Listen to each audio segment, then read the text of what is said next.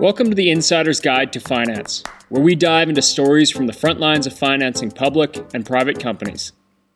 I host seasoned CEOs, fund managers, bankers, brokers, and business experts who will answer your questions about how to properly engage investors, finance opportunities, and build outstanding success stories. We dig into the educational how-tos and mechanics of structuring good deals.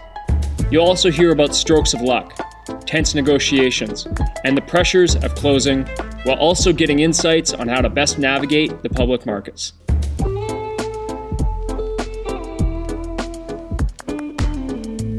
Welcome back to the Insider's Guide to Finance. In today's episode, we're speaking with Melissa Widner. She is the CEO of Lighter Capital, co-founder of Heads Over Heels, a former venture capitalist, as well as a successful entrepreneur who's chalked up a couple of high-value exits in her career. My interest in speaking with Melissa was initially due to her experience on both sides of the table, as an entrepreneur and as a venture capitalist. As we get into our conversation, you'll hear about her experience and guidance for early-stage entrepreneurs. We talked about her experience with work and life as she's a mother of four. We also discussed the realities of being a woman in what's traditionally been a male-dominated arena, which I'm very happy we did. Melissa has tons to share, and you'll learn a lot from this discussion.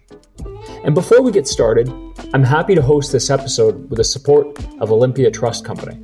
Olympia is an outstanding provider of transfer agent and corporate trustee services and has been supporting the Canadian capital markets for well over 20 years. I can speak from experience that the team strives to deliver on their promise of making it personal. So thanks again to the team at Olympia Trust Company, and I encourage you to reach out to them at any time. You can find their contact information in the show notes. Now enjoy the show.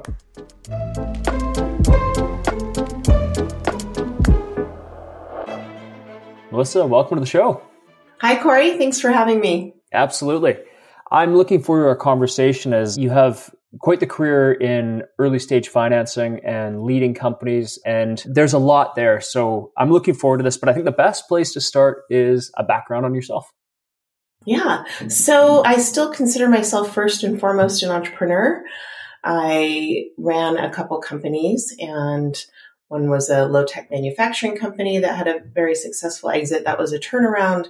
And then I started a software company in Silicon Valley that was in the enterprise software space. And that ended up being acquired by a company called Concur, which is a large enterprise software company. And then I started in venture capital, and I worked for a venture capital fund in the US for several years out of Seattle. And then I moved to Australia and with an Australian husband and got quite involved in the Australian ecosystem, which was very nascent in 2009 when I moved to Australia, but it's grown quite a bit. Prior to Lighter Capital, I was a managing partner at NAB Ventures, which is the venture capital arm of National Australia Bank. And we focused primarily on fintech companies, and I was investing primarily in companies in the US. And one of the companies that we invested in was Lighter Capital. Lighter Capital was a Seattle-based company. I say was, it still is, although we're fully remote. And I went on their board in 2018. In 2020, I became their CEO. We were ready to put in a new CEO, and I just absolutely love the company, had a vision for it, and loved what they did, saw such a need for, based on being an entrepreneur and an angel investor. And also, I've done, maybe now close to 40 angel investments, and a venture capitalist, just seeing a need for this type of funding that not every company, in fact, most companies don't fit into that venture capital box.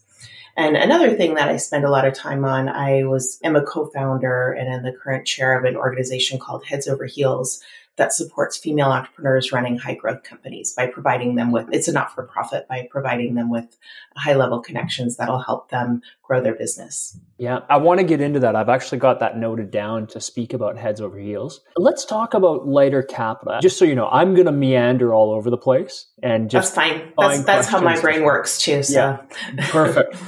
Let's start with Lighter Capital, because that organization helps finance early stage companies, but effectively an alternative form of financing compared to your traditional VC or angel route. And so give us some color there.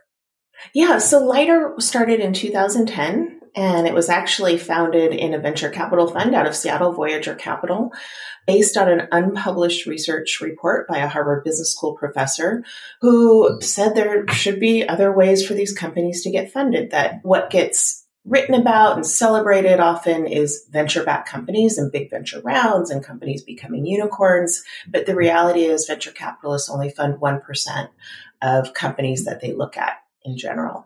And so there's a lot of great technology companies that need growth capital that won't get venture, don't necessarily fit a venture model.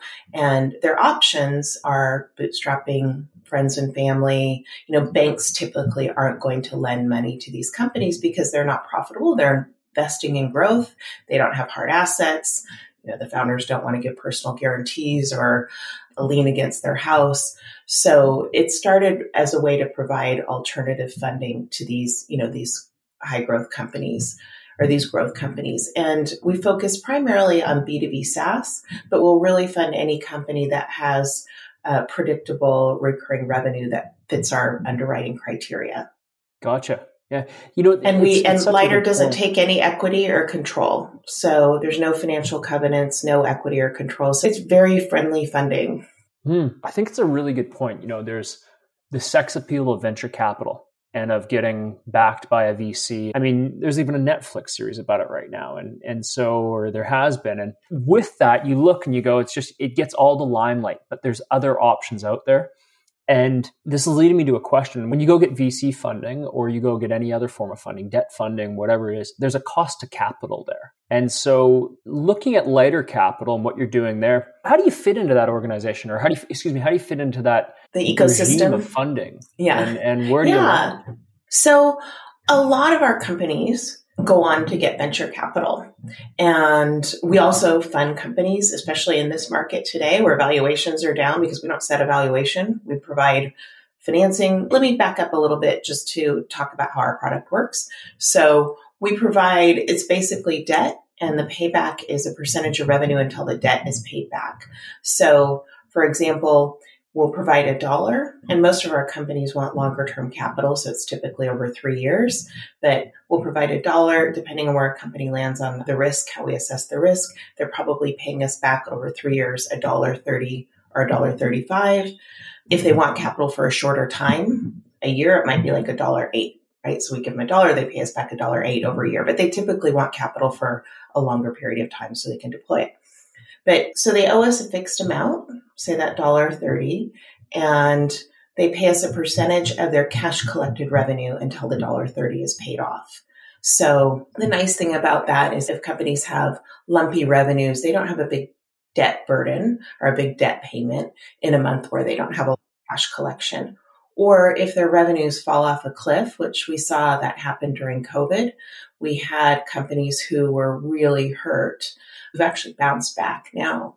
But, we had a ticketing company that was just a rocket ship prior to COVID. It's a sort of ticket master alternative. They provide the platform, the ticketing platform for venues, and then their revenue is a cut of the ticket price. So you can imagine what happened in COVID. Their revenues declined 90%, but the amount they paid us declined 90% too. So they were able to, hunker down, wait it out, and now they're back on that rocket ship. So it's a really friendly debt funding, and we don't take any equity or control. So founders are able to keep equity in their company while they're growing it and getting it to either a higher valuation where they can go out and do some venture funding if they want to go down that path, or just keep control until they exit it or just keep running the company. Yeah. You asked about the ecosystem. I'll talk about that later, but go ahead. How we fit into the ecosystem. One of our guests, his name was Tom Klassen, and he really focuses on, non-tech businesses, but he calls himself, or I think I coined him, the anti-equity advisor, because he's all about debt. Oh, I like that. Yeah. And it's, I think that we look at debt as bad and we want to go straight to equity. And I think that there's, far more hooks with equity and far more costs that are kind of intangible or implicit in that arrangement than if you just had debt. And so it's a big thing to consider, and it's really interesting, Lighter Capital's approach to financing these B2Bs. You don't see that a lot, so that's very cool. Yeah. And look, venture capital equity is debt with a whole bunch of hooks because there's typically almost always liquidation preferences, which means that in an exit scenario, the venture capitalist is getting paid back first. So that's a form of debt. And then there's also the equity on top of it, the ownership, and, then the control provisions that are in place. And look, I was a venture capitalist for the better part of 2 decades. Most VCs are really good people. They're usually high EQ people and IQ people. They have to be in that position. But it's not a one size fits all. And there are lots of companies out there who need growth financing that don't necessarily fit the venture model. What did you learn when you went from the role of, leadership roles and seeing companies through exits to a venture capitalist and now back to being in the driver's seat, the leadership role? What perspective changed? Well, running a company and being a startup entrepreneur, I always say it's the hardest job in the world, but there's probably some harder ones out there. But air traffic controller, that's probably a pretty stressful job. Okay. Yeah. But it's, venture capital, it's really a cushy job, compared to being a startup entrepreneur. And not that there's, it's not difficult, but your roller coasters, if you think of a startup entrepreneur, you're really up and down, way up and way down. It's a little smoother in venture capital because you've got a portfolio of companies. There's usually some going well, some not going well. You're not working on the day-to-day operational piece. And I would say I love being back in that role. And I especially love being back in that role on the operational side after working with so many, great CEOs and seeing different management styles from the board perspective and from a VC's perspective and being able to, hopefully implement some of, the good things that I learned and not some of the bad behaviors that I saw as a venture capitalist.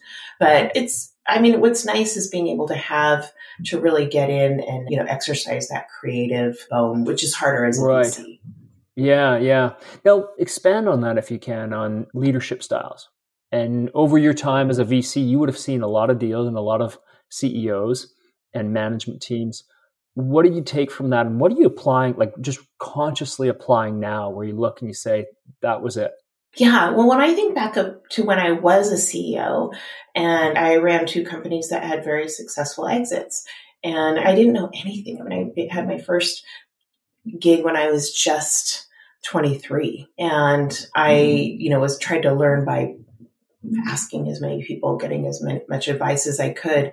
But I realized I was the best leader and the best manager when I got out of people's way, when I hired people, really good people, and let them just do what they wanted and help them where they needed it.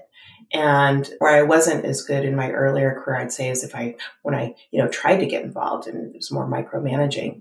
So, but at that time, I thought that the people I was just leaving alone, I was a terrible manager for. But it's interesting now and looking back. And then when I became a VC, seeing I've worked with some amazing CEOs and the ones I've seen, especially in this early stage startup space, that do the best jobs are the ones that hire really good people, set the strategy and vision with their people. So it's clear, everybody knows where the company's going, and then leaving them alone to do what they'll do best, and then helping them where they need it. Being there, helping them where they need it, encouraging a culture where failure is okay.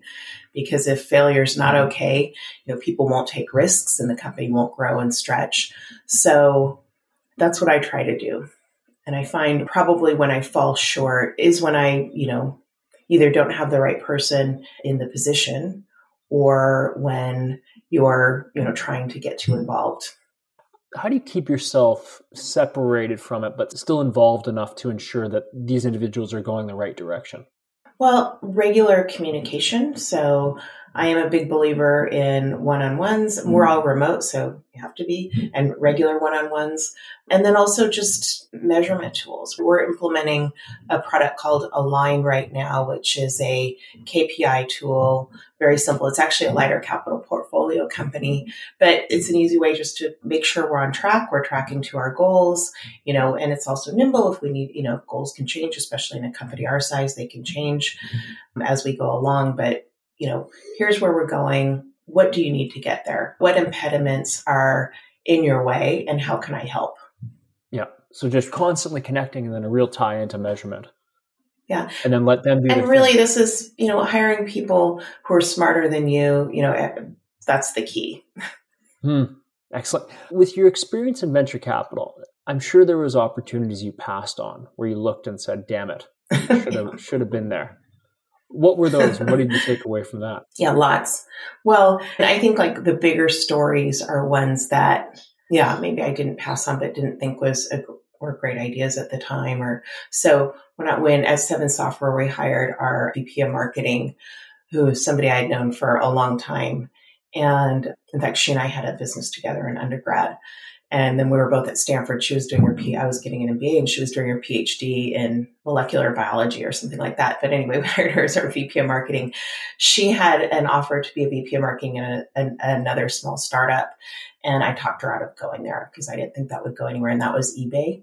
So that's not necessarily a company that I passed on, but, I couldn't see how they could differentiate. And to this day, it's hard for me to look at companies that are focused on consumer products and figure out, if there's not a technology piece, how they're going to differentiate and understand why eBay won when, there were a lot of other companies doing the same thing in that space. But anyway, it's not one I passed on as an investor, but. Yeah, I see where you're going there. Yeah. Well, I hope you're still friends with her.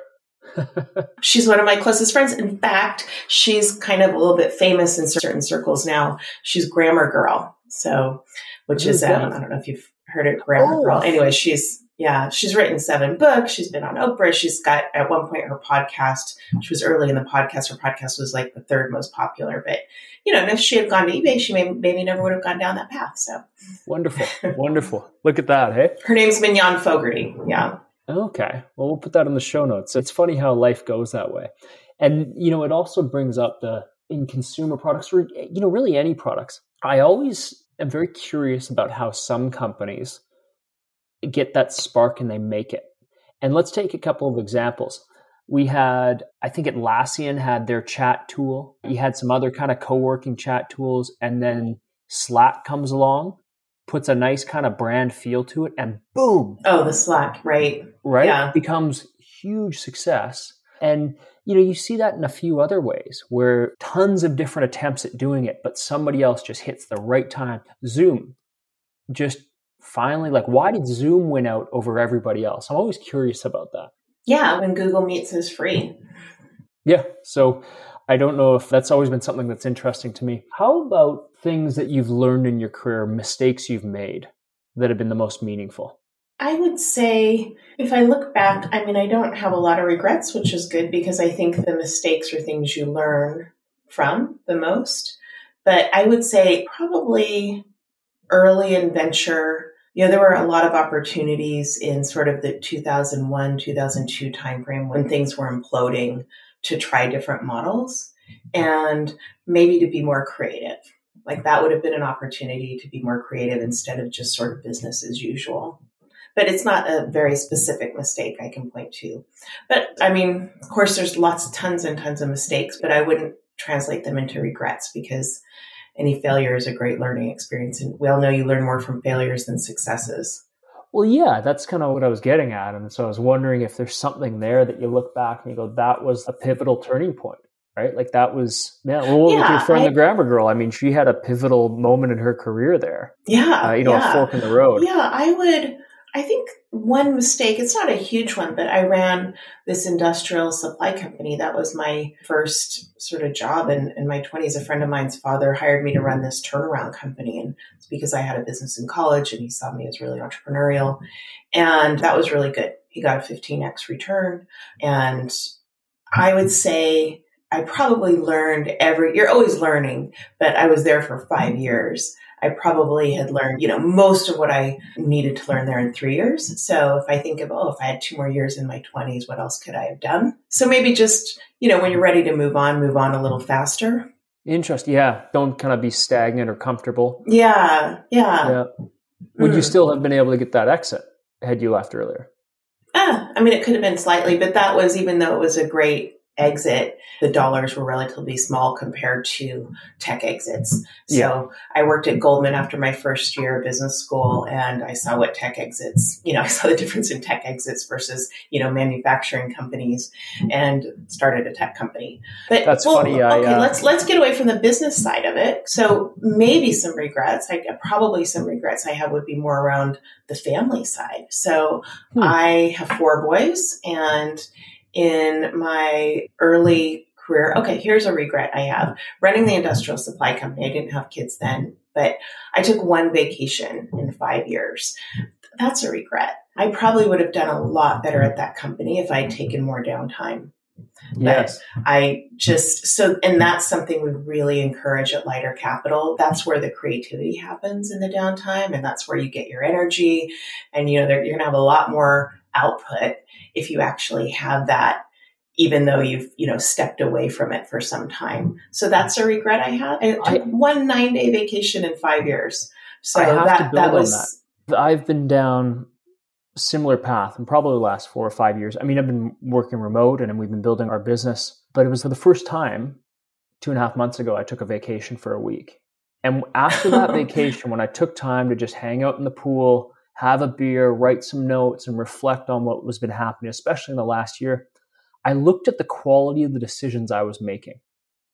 And I'm just, frankly, a little embarrassed. But I was completely burnt out, just completely burnt out. And so I can't express it enough how much I learned from actually taking that time off and being able to look back and say, what could I have done better? And now it's a given. I need to book that in. I need to keep that, because we can't just keep going and going and going 12 hours a day. We're not robots. No, and it's interesting a young entrepreneur, you pride yourself on that. You pride yourself on, that nonstop work. We're going to give it all, weekends, nights, what is that? Lunches for wimps. That's from, I don't know, what movie is that from? But anyway, we actually pay people at Lighter Capital to take a vacation. And this is something that I put in pretty early. Lighter Capital has a policy like a startups do where it's unlimited vacation.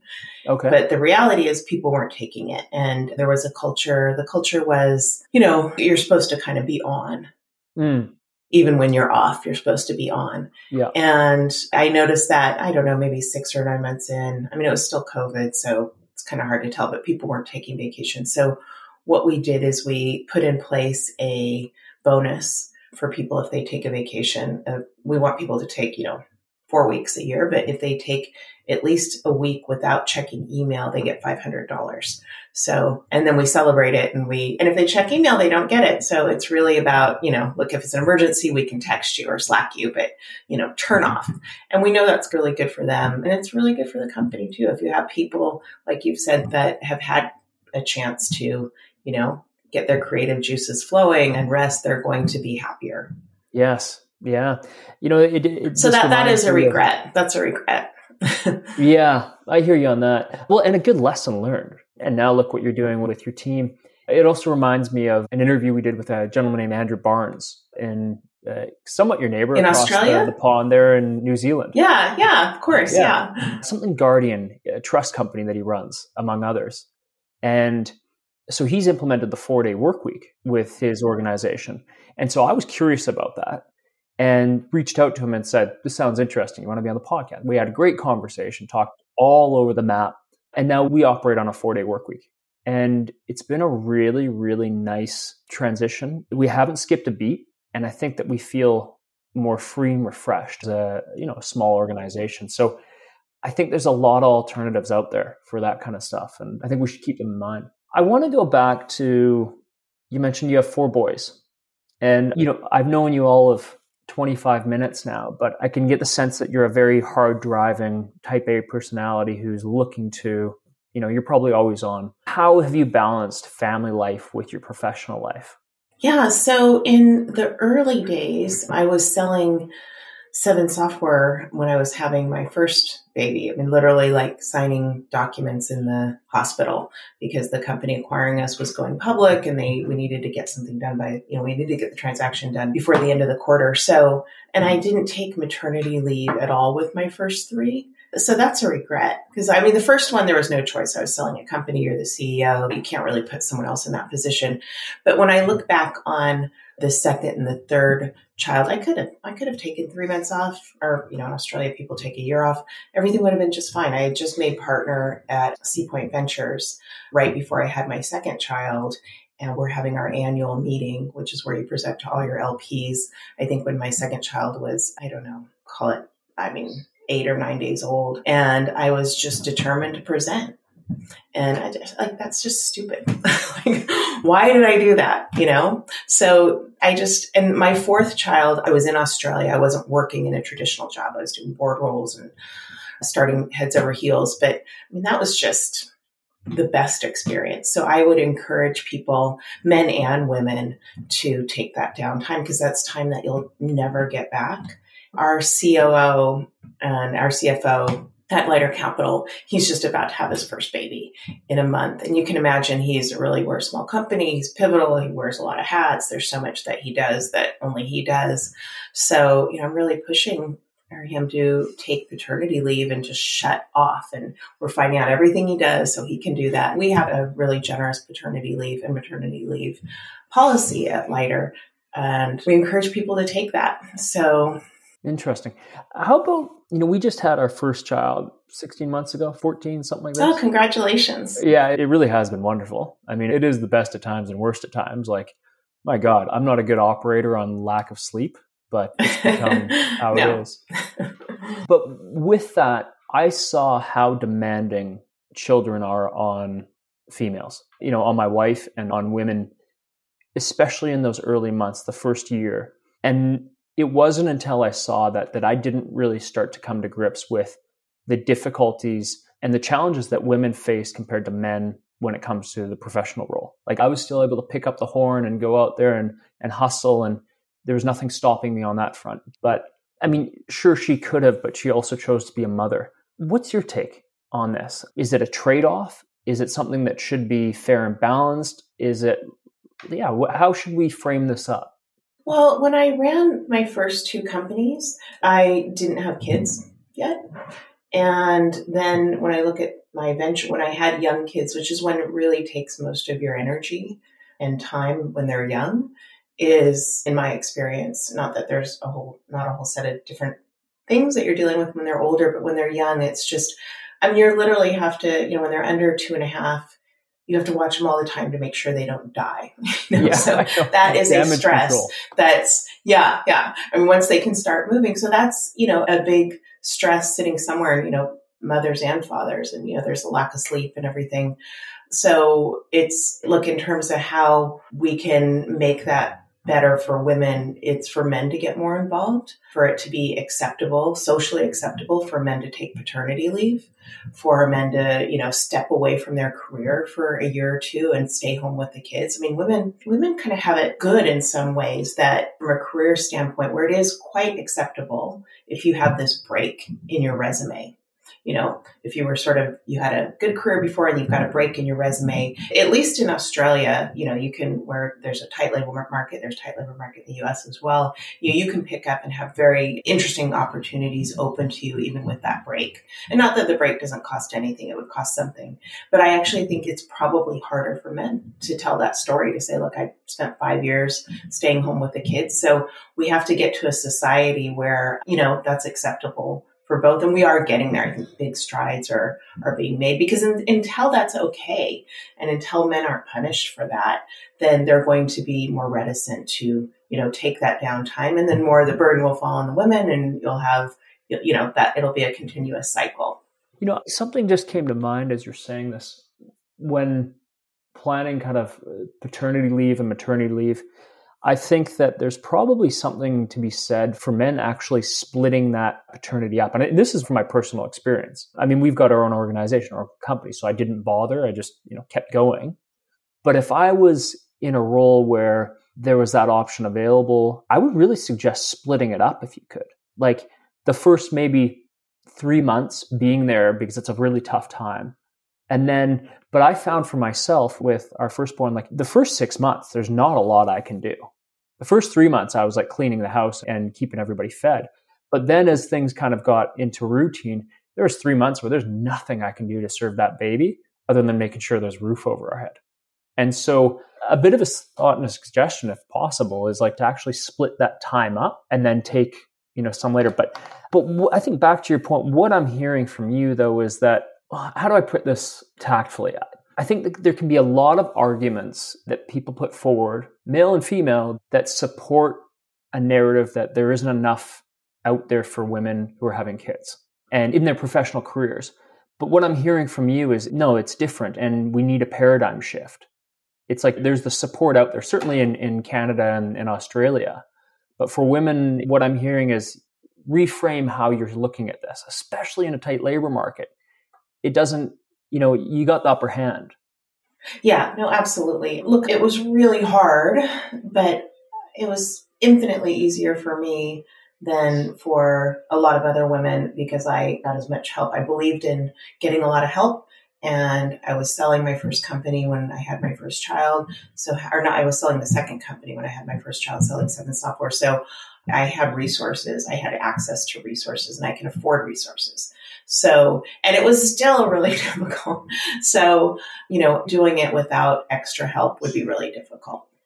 I do want to actually emphasize that to your point there. Not having the resources makes it very, very, I can imagine very, very difficult. It's difficult right now, but yes, so it's a complex subject, but I appreciate your insights on it. And so. Yeah, this is a podcast on financing and we're talking about kids. Yeah. It's all I told related. you we're going to meander. Yeah.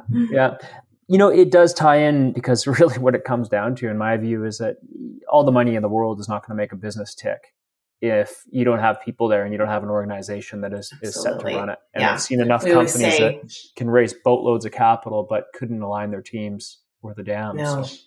Yeah. I think it was Andy Grove, culture eats strategy for breakfast, Okay, it just doesn't matter what your strategy is if you don't have a culture and a team that can implement it. Yeah. I want to talk about financing and actually early stage financing and getting into some of even just educational things to consider for early stage organizations. But before that, let's talk about Heads Over Heels and why you started that. Yeah, so Heads Over Heels was founded in 2010. It was founded by myself and 3 other women, Alex Burrow, Janet Menzies, and Sarah Lucas. And at that time, I'd been a venture capitalist for about 10 years. And I thought back on my entrepreneurial journey, and Seven Software had success, and I could look at a lot of the success that we had to do with access to or connections, access to the right customer at the right time or the right source of funding at the right time or, office space. And as a venture capitalist, I hardly saw any women even pitch me. So it wasn't that we weren't funding women, we weren't even getting women to pitch us. And this was after 10 years. So we're all kind of sick of this. This was in 2010. There wasn't a lot. This topic wasn't widely discussed at all back then. This was kind of, pre-lean in. Sheryl Sandberg did a lot, to bring that conversation to the forefront. But what I learned from my personal experience is there's a lot of resources out there for entrepreneurs in terms of educational resources, but it's really access to the connections at the right time. So what if we could create an organization that could facilitate those connections? And so what Heads Over Heels does is we have a large group of what we call connectors, and those are senior business people, men and women, who are willing to open their networks to female entrepreneurs who are running high growth companies. So to become a Heads Over Heels portfolio company, there's a selection process. And if you're selected, so not as rigorous as getting funding, but, kind of along that path. And if you're selected, then you have the right to present in front of our connectors, Heads Over Heels connectors, who are, very senior business people. And you present, here's what my company does. And here's what I'm looking for. Here are the things I need. And it might be introductions to banks, for example. So in our connectors there'll be a lot of senior people in banks or people who know senior people in banks, like very senior, like CEOs and board members. So what they can do is they can facilitate an introduction. And if an introduction comes from a senior person, the entrepreneur will at least get the meeting. They might not get the sale, but they'll at least get the meeting. And getting a warm introduction can take years to get, right? Or it might be something that never materializes.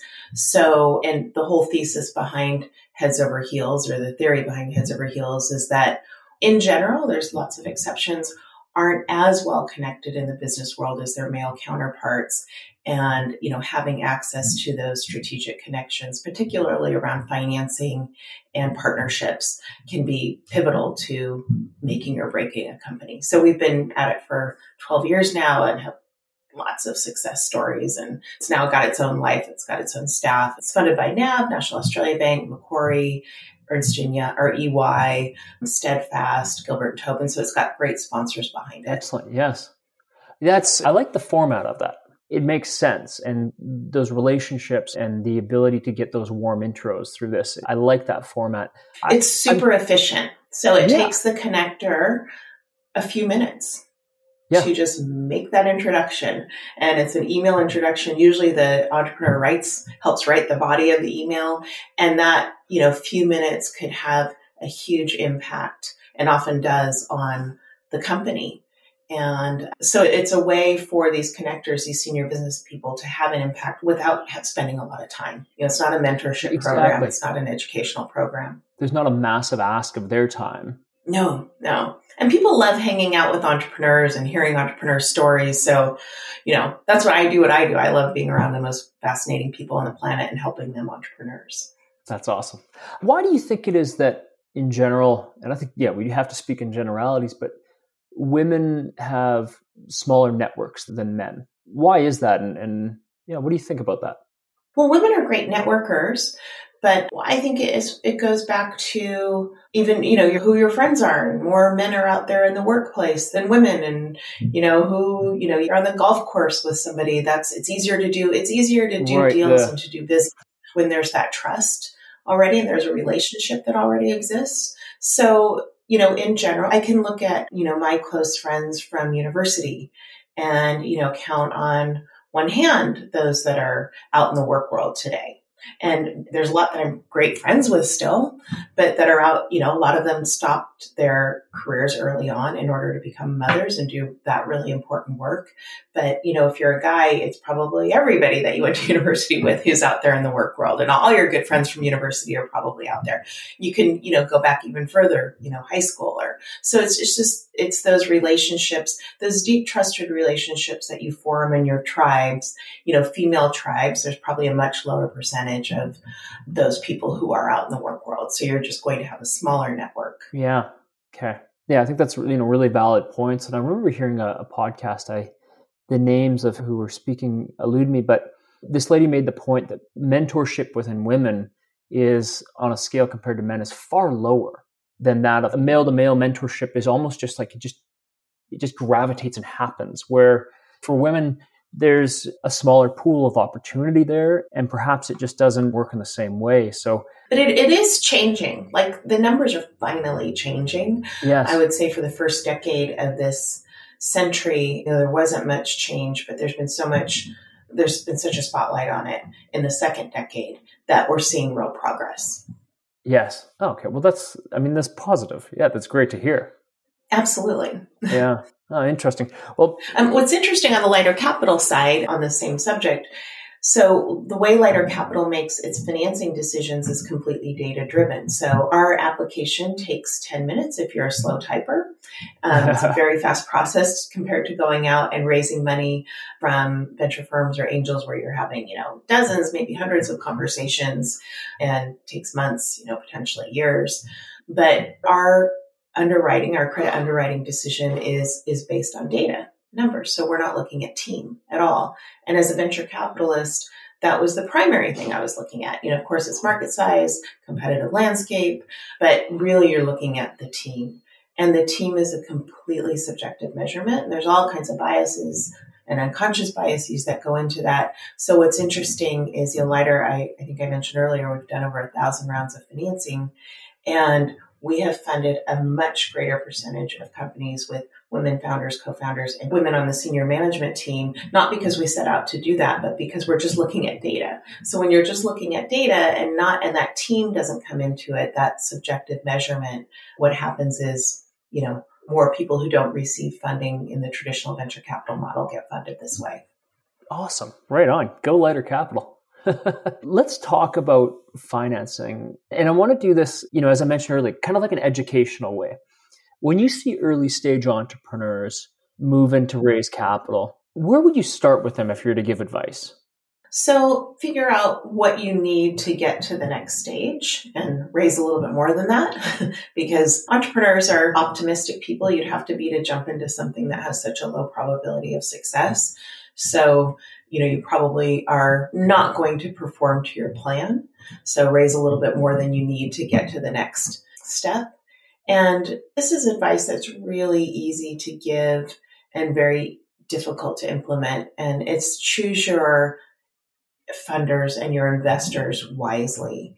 And the reason that's very easy advice to give and hard to implement is because the reality is most entrepreneurs that go out and seek funding from a venture firm don't receive it. So, and if they're lucky enough to get one, they've got to take the one that, offered them money. What we hear about and what we celebrate, what gets written about all the time is the rounds that were oversubscribed, that they had lots of venture funds approaching them. But that is a tiny, tiny percentage of companies that are out there seeking funding. So it's easy to say, choose your investors wisely. And, sometimes if you just need capital to get to the next stage and there's only one fund or one individual willing to give it to you, there's not necessarily a big choice. But it is if you do have a choice, choose wisely, make sure that they are aligned with your vision and they're there to support the entrepreneur's vision and just to help the entrepreneur realize their vision. Be a sounding board and all of that, but they're there to help you realize the vision. I liken being an entrepreneur to being a parent, and a parent is, it's great to get lots of advice. It's great to get lots of help, but ultimately a parent is going to be the best one usually to raise that child. So, how do you help? How do you support the parent in that role? How do you support the entrepreneur in the role? And that's the best role for a funder. And I think that's the best way for a funder, whether it's, our type of funding, we're looking just to get our money back. We're not getting equity upside. We're hoping our loan gets paid off. Or a venture capitalist who's looking to get equity upside. The way you can increase the probability of success there the most is by making that entrepreneur successful and helping the entrepreneur realize their vision. So the way to do that is to talk to, if you're considering taking money from a venture capitalist, make sure to talk to, or an angel investor, talk to other entrepreneurs that they've backed and see what they're like to work with and really see what they're like to work with in the hard times. I started my venture career in 2000 and quickly saw a decline with the .com crash and, see what people are like to work with in a down market. Yeah. When there's a lot of pressure. When times are tough. Yeah. I think a couple of past guests in the venture space have expressed that you need to do your due diligence on the funders that are coming to the table and ask questions of them. And, it's very important. Obviously that becomes harder when you only have one option at the table and it's close up shop or take the check. But should you be in good fortune to find yourself with a couple of term sheets in front of you or more, you really need to do that due diligence. Yeah, absolutely. Or even having an option to bootstrap before you take the wrong investor on board. We have a lot of stories in our portfolio at Lighter Capital of companies that went on to raise venture funding, but they were able to use our money to get them to a point where they really did have a choice. One company that's out of Philadelphia called DBT Labs, they raised $240,000 from Lighter Capital and then went on to raise $5 million from Andreessen Horowitz and then $30 million from Sequoia, and then they became a unicorn. But they were able to, get that non-dilutive funding or, not giving away equity or control to get them to a point where they could choose some of the best known VCs in the world. What I take from that is entrepreneurs who are able to bootstrap, and I know of a company who raised $1 million in grant money over a series of 5 years to get them to a point where they're able to raise real money. Yeah, grant money is the best if there's not a lot of strings tied to it because it's completely non-dilutive. Yeah. You don't have to pay it back. Yeah. But it shows, I think it presents, if you can get traction from that capital, and when you go and sit down to have money-raising relationships, I think it also shows the sophistication of understanding that I'm not giving up my company for anything. I've got it to this point by taking on the lowest cost of capital possible. Now I need real money for real growth. It demonstrates an understanding of a very important aspect of the business being your financing and your cap structure. Yeah, I mean, we have one of our entrepreneurs who's Australian. She's also a Heads Over Heels portfolio company. She bootstrapped her company. It's a company called Expense Manager, and they provide expense management and payable solutions for mid-sized companies. And bootstrapped it, great, good customer base, never had any churn. And she's now taken 3 rounds of financing from Lighter, but every time it's for growth. It's, it wasn't for company survival. It's okay. The first time it was, I'm going to hire my first external salesperson. She'd been doing all the sales, and her company's growing phenomenally now. And now she's taking on capital to build a new product that her existing customers want. But, there's an example of, being able to keep building your company in a non-dilutive way. When she might get to a point, we're capped at what we can fund, how much money we can give to companies. We can give them up to $4 million, and we can give them up to half of their ARR. So their annual recurring revenue. So, if you're a company that's ready, you may be doing a couple million in revenue a year and you're ready to take on 5 or 10 million in funding, you're going to have to go down that venture route because there's not a debt option out there for companies with that profile. So, but, if you can put yourself, to your earlier point, in the best position when you're ready to go have those conversations, you'll be able to select your investors rather than them selecting you. When it comes to putting yourself in that best position, you hear a lot of advice of keep in touch with your investors, do your research on the VCs, the funders, and tell them what you're going to do, go and do it, and come back and say, hey, look what I did. And, this is what we're going to do now. And then come back to them and say, I'm doing this because I'm going to be asking you for a check in about 6 months or something like that, right? Paraphrasing the process. But aside from something like that, in your experience with entrepreneurs, what has been the most impressive approach to relationship building that led to successful funding outcomes? Yeah, so there's an entrepreneur his name is Will Davies, and he was the founder of a company in Australia called Car Next Door, which is similar to Turo in the US, which is like an Airbnb for your car. You can rent your car. And I was on a panel a couple times. I think I was moderating a panel. This is probably, 2012, 13 or 14, but moderating a panel. And he was one of the panelists. It was pretty early in his journey. And I saw him present. I was quite impressed. It was really early. And then I was on another panel with him maybe 6 months later, saw the traction he made and just the way he was thinking about the business and thinking about the numbers behind the business, really thinking about, how even from an early days, he was really thinking about data. And, so I approached him and said, look, keep me informed when you're ready to do a financing round. And what he did, which was great, and I don't know if he got it from someone else, I'll have to ask him, it was similar to what you said earlier, is he created a report, and it was called the Future Investors Report. So I started getting this report from him. I didn't ask him for it really, and just started getting this report, the Future Investors Report, that was, how they're doing, their numbers, how they're growing, as if, really better reporting than I was receiving from a lot of companies. I did have an angel investment. I love it. Yep. And it was so good. And then when it was time for him to raise money, it's like, yeah, well, aren't I already an investor? So, and his company was acquired by Uber a year ago or a year and a half ago. So it was a great exit. And anyway, I love that. I've said that to entrepreneurs, especially, in a business like that, everybody's a potential customer. Mm-hmm. So, the more people that you have kind of as part of the family, the better. Yeah. What a great way. And, to his credit, just somewhat thinking out of the box and so explicit of, you're going to be an investor. I'm just sending you your Future Investors Report. Like just, even cheeky a little bit. So good on them. Yeah. That's awesome. Yeah. No, it was great. I think we're just, we're hitting an hour here and I want to wrap up, but something I'm always curious about is if you're a reader, if there's any books that are in your head that you've really enjoyed, or if not, if there's just books in the past where you're like, this one is definitely worth a read. Yeah.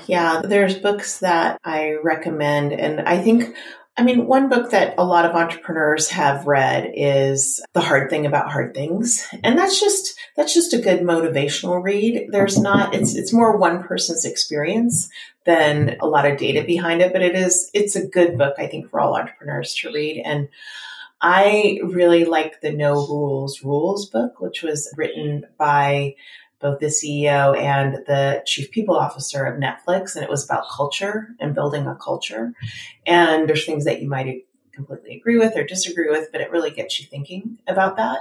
The Advantage is a good short one that's just a good sort of management tool book. And there's a lot of tools in there. Good to Great is always good. Built to Last. So there's a lot of good ones out there. And I think a lot of them really, when you boil it down, have very similar advice. But look, for me, it's just helpful to be reminded of, those types of things on a regular basis, or good management practices, good company building practices on a regular basis. So I've always got one or two going.